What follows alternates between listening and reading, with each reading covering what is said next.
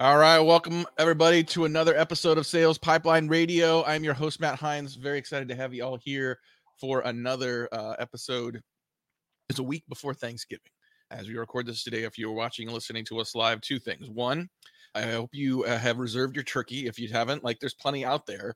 But if you were trying to reserve a farm-raised, pasture-raised turkey, they're probably all gone. You got a week. So get out there and take care of business. Also, if you're watching live on YouTube or LinkedIn, would love to make you part of the show. If you have a question, if you have a comment, if you have a rebuttal, feel free to throw that in the comments. We will see that. We can reference that. We can throw those up on screen and feature you. And we would like nothing less. If you are listening to or watching this show on demand, thank you very much for downloading, for subscribing, for listening. Every episode of Sales Pipeline Radio, past, present, future, always available to you on demand at salespipelineradio.com. I'm really excited for this episode today. This might be one of the more unpredictable episodes. Phil Boken, who I've known for a long time. If you are in SaaS, you probably have bought something from Phil in the past, has sold for many of the more brand names in B2B SaaS, and excited to have him here with us. We're going to talk a little about advice from a sage, successful seller. I'm glad you got the beard. You got a little gray in it. You sort of playing the part. You know, people listen to you more. And also on the topic of Thanksgiving, get your deals in before Thanksgiving, people. You are going to sit if you wait. We are this close to let's circle back in January territory. So it gets worse, right? Never wait. Never put off for tomorrow what you can do today. That's get true. It right away. Remember, someone told me once, they said, especially if you're getting towards the end of the month or end of the quarter and you're like, oh, let's just use this deal as a way to sort of kickstart the next month, next quarter. No, book it now. It's better to stare at a lower number. It's going to motivate you. It's going to keep the fire burning to get out and go do it again. There's no worse habit to get into than bringing a deal in on the second or third day of a month, because your leadership will get mad at you about that constantly, because it should have been in 3 or 4 days earlier. Absolutely. That's right.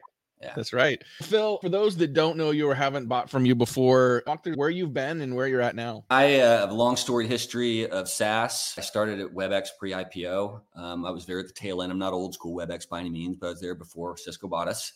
I was paid in Cisco stock, not WebEx stock. That's still kind of a burning sensation. Anyway, I stayed in the Valley. I looked at tech as Hewlett Packard. You know, it was in the garage. And I always kind of felt that the Silicon Valley was Hollywood when it came down to it. So I up and moved to the Silicon Valley. Good names like Marketo, Outreach, et cetera. Always been earlier stage. Started doing research a few months ago. There's so many like wrapper products and nice to haves. I cold called my current CEO, Trevor Rodriguez-Templer, and we hit it off really well. Great group of people, loving it. We're doing really well, having a great time. I will say this. I'm in AI currently in forecasting. We're a leader in the forecasting space, but what brought me here was there's no sentient being in AI right now. There's just not. Trained, fixed, learned outcomes. And really, I've been in conversational intelligence before at the very front end. We've got a unique capability of sentiment analysis in both audio and written word. And since we deal in forecasting, I mean, you think about what that can add in terms of color and telling you how things really are. So loving where I'm at. Trevor's been featured in NASDAQ and New York Stock Exchange recently, so we're pretty stoked. That's awesome. When we were talking the other day, you're like, hey, we can talk whenever you want. I'm just sitting here prospecting. You're a senior guy who has sold large deals. And after all the frothiness of all the ways that AI and intent signals are going to just hand deliver us deals, you're still picking up the phone and calling. And how many years later, that's still part of your playbook? Yeah, I've always said, and I've said this to you many times, personalization at scale comes from your voice. We started getting into it back in the day in like 2011. And I shared with you about Twitter at first. And it was like, they're giving away all their plays. Like everybody was giving away all their plays. And it's not about giving your plays away, but like just telegraphing who they're talking to. We get into the social sellers where they're saying, I personally have never seen an order form come through LinkedIn. Have you heard of any order form come through LinkedIn yet? By the way? No, never. It's about building a relationship and like getting in there, right, when it comes down to it. But I look at today and I look at the plagiarism machine that's out there. And when people are receiving the exact same format type of message and they're just scrolling, you have to do something different to stand out. And I firmly believe that your voice is the way to do it. You practice your pitch. I leave a message every single time I make a phone call and it resonates. They text to voice. It goes right to the thing. It's another hit for them, you know? So another thing, people aren't leaving messages nowadays. And that just blows my mind. I wanted to cover that because some of the kids listening to this today may be a little shocked that you're actually using the phone, and further doubled down on that shock when they said you actually spend time leaving a message. Explain to the people at home, you and I are, I think, on the same page on this, why that is so important. You practice your pitch every single time. What are you going to do when you get somebody live if you don't leave messages? We've gotten into this aspect where the SDRs are like, at all costs, get that meeting, right? When it comes down to it. And it can't be at all costs, get that meeting. There has to be some hooks in it. And the relationship really matters more than ever now, if you ask me. It really does. I would agree with that. Yeah. I'd agree with that. Talking today with Phil Boken, talking today's lessons from the SaaS sales trenches. Say that 5 times fast. Look, I come from a place where I think marketing has a responsibility to drive qualified, predictable pipeline to the sales organization. That is well-meaning, but marketing is hard. Sales is hard. And at the end of the day, you can't just sit and hope marketing helps you make your quota. The best sellers I know are still fully in the trenches, just doing what it takes. Talk to people that have never carried a bag. We got sales professionals here. We got marketing professionals here. So a lot of people have not actually had to sell. We were joking the other day that sometimes people that are selling for the first time have to take some time to get used to the high volume of no's, the high volume of doors being closed in your face, and that you see the ring the bell notices and think, oh man, they just are closing deals. Talk about the carnage behind that for people that don't know how sales actually gets done. I always make jokes that people see us at Morton's after big deals close. We're high-fiving, but they never see us when we're under our desk in the fetal position and nobody will call you back, right? And it's call reluctance is the one thing I think that everybody really faces at the end of the day. There's always an excuse not to pick up the phone, right? But it's like that is something that just has to be done on a constant. It's muscle memory. It's another channel. You reach people where they are. I think the biggest problem we have right now is the percentages are all down of connect rate when it comes down to it. So you got to be ready when you capture somebody and you have the time with them. Yesterday, I made 46 calls. I connected with 2 people. I left 44 messages, but one was a no, and the other one stretched into a 5-minute basic discovery call where I was led down the path. And you have to be on. You have to be positive every single time. And that's part of that, leaving that message, working on your tone also. Yeah. There's a handful of sales influencers out there that still evangelize what you're talking about. I think of the Jeb Blount's, I think of the Anthony Norinos. Jeb Blount, his tagline is just one more call, just keep going. Talk a little more about call reluctance, because I think it's fascinating to me that you talk to so many people in their profession, the things that they do are the things that they hate the most. You talk to some of the most famous writers you know, and they will tell you about how much they hate writing. Like Anne Hanley was the first person I've heard use the phrase procrastinating. She's like, whenever I have to write, I have to first go bake a bunch of shit first, so I don't have to write. Call reluctance is real, even for the most successful rep. Causes that? Is it the fear of keeping someone live, the fear of actually performing when that happens? Like, what drives that, and how do you mentally combat that? There's always an excuse. Your mind, it's busy work at the end of the day, and it's a grind. It's not fun all the time, but it's how things get done, right? And you have to put on a suit of armor every day when you get here. You have to literally expect to hear no. The beatings will continue until morale improves. That's basically dialing when it comes down to it. You catch somebody and you talk to them and a little bit of magic happens, and the best time to keep going is right after that happens, because you have that feeling. I mean, you know as well as I do, you can feel it through the phone when somebody's having a bad day or they're not approaching it correctly. It's our best tool there is by far. When you can get to the point where you actually get someone onto a video call. I know we don't like staring at ourselves, and it's a very different function. We're social animals that used to not know what we looked like at all. Now all of a sudden we stare at each other for hours a day. You used to be able to walk into someone's office and you could hit the 4 walls and you get to know who they are. If you're watching me, you're like, okay, I think that's a piano. I think that's a typewriter. I think that's a Husky helmet. You have some things you can reference. Like I could talk to you about baseball clearly from things behind you there. Someone made a catch-up joke in a cold email to me the other day. So like they're trying. Just like I could say, hey, is that actually Willie Mays' signature on that thing behind you? Like, I mean, that's phenomenal. How and when can you use that as a way to either build rapport or just get someone's attention? So once you get a little hook, I think you've earned the right to be more personal, right? I will, not disclosing what I do specifically, but I'll build memes around specific use cases for the clients once I get to know them. And when I get that reaction, it's everything, right? I'm looking for a smile or a laugh when I do that. But I'm not sending a cold text. I'm not sending a cold anything off brand there. I want to make sure that I have a little engagement before I'm able to do that. And it's all about using all your available tools to research and find out any nook and cranny. It's not about like, hey, the Pittsburgh Steelers, my God, it's the same case with intent data, right? It's like intent data will tell you what they're doing. You think there's a project there and anything. No, it's a game you have to create within yourself that they're a lead. And you need to hit the right personas with the right message around whatever that is. And if it's interesting to them or there is a project there, they'll talk to you. So it's about personalizing based on the person you're talking to, the relevance, et cetera. I think that plays all the way out to when you get super personal and can make jokes and things like that, you know? Yeah.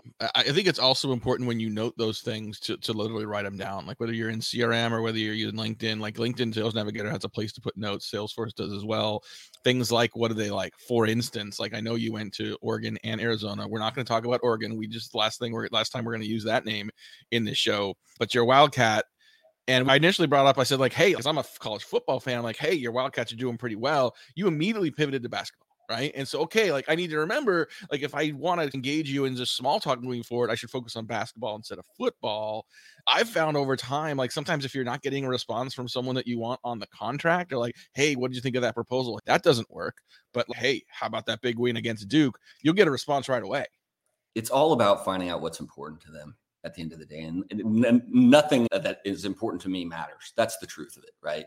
Yeah, there's a give and take, but I'm here literally at your service with my clients. That's my job. You know, I want to make sure that I get them the right information. I want to make sure I'm giving them proper value in the conversations. It can't be superfluous, and brevity, I think, is key in everything that we do as salespeople, because there's such an inundation in the land. I mean, look at the notice that came out from the set players about how the rules are changing on Google right now.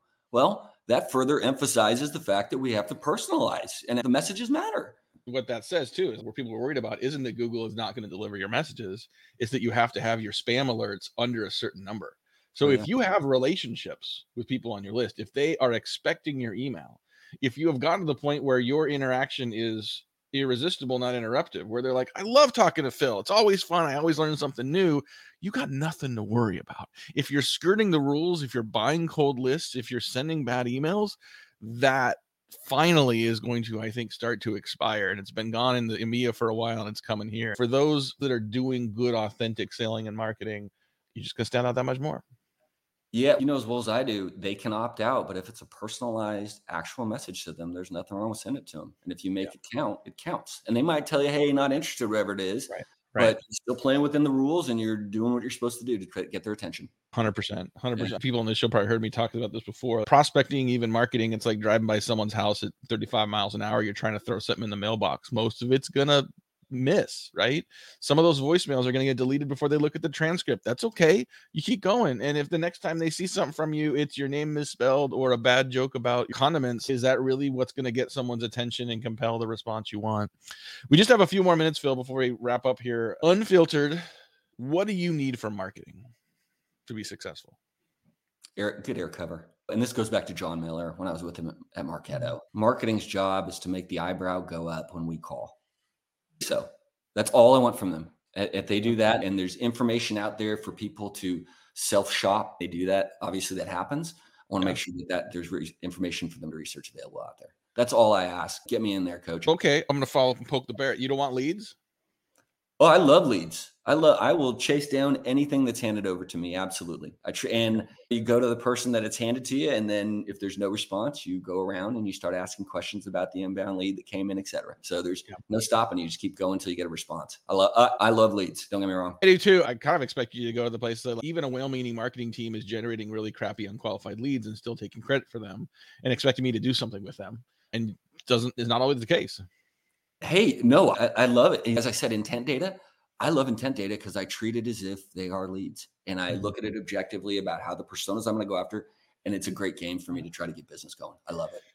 I want to reiterate that for the people in the back that may not have heard that. You don't need a form filled out to have a lead. The fact that they actually filled a form out to get a white paper is an arbitrary signal. The fact that they actually have exhibited a real pain point or need in their organization is real and doesn't matter what their behavior is to that point. It's your job to ask the questions around the value your product delivers. And if you ask those questions, you hit a nerve or you don't, one of the two. What are some marketing pet peeves? Marketing pet peeves. I love my marketers. I believe that there's marketing, sales, and alignment all the time in every organization. I'm teasing. I do love my marketers. They tried so hard. I know the effort they put forth. We meet on a regular basis. Every organization I'm with, I meet with my marketers to make sure that I'm giving them signals on what we're seeing on the ground and that and give them good feedback if we're getting good stuff back. Totally. Yeah, exactly.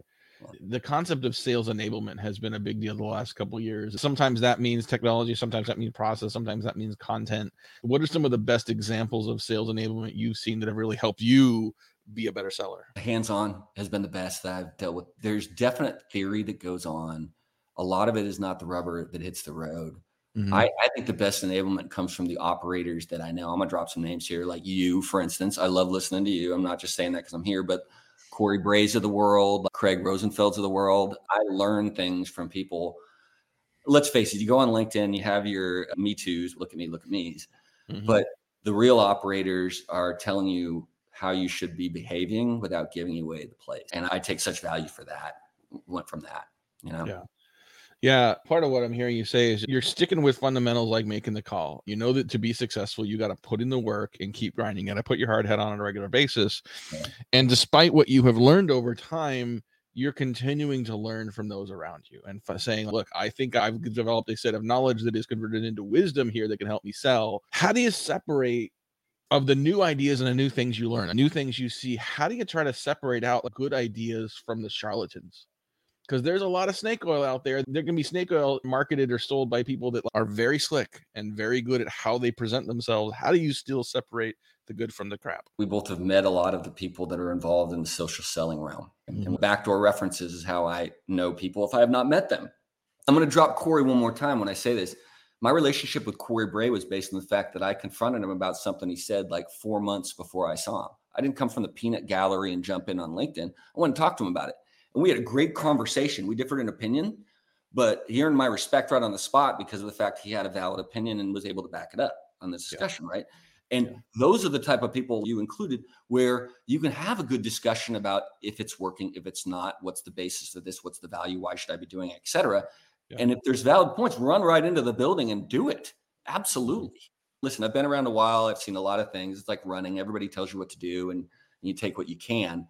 But when you see people that have been successful, not just the look at me crowd on LinkedIn that are regurgitating things over and over again over the years, I mean, there's some fresh ideas out of there, people that are real smart. Last thing, I'm going to go back to something you mentioned earlier, the increased use of AI in B2B sales and marketing channels. You know, you said something about it. All these different companies are asking the same robot to write their emails, right?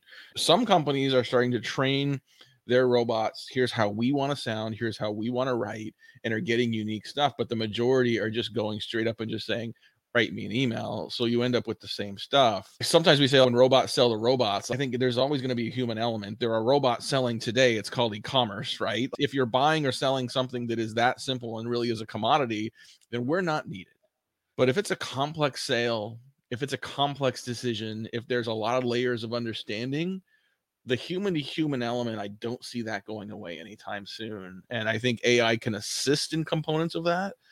But I think to look someone in the eye and to shake their hand and to have confidence in the decision you're making because of another person's impact on helping you build that confidence, I don't know. I have a hard time seeing that going away when you've got these big considered purchases.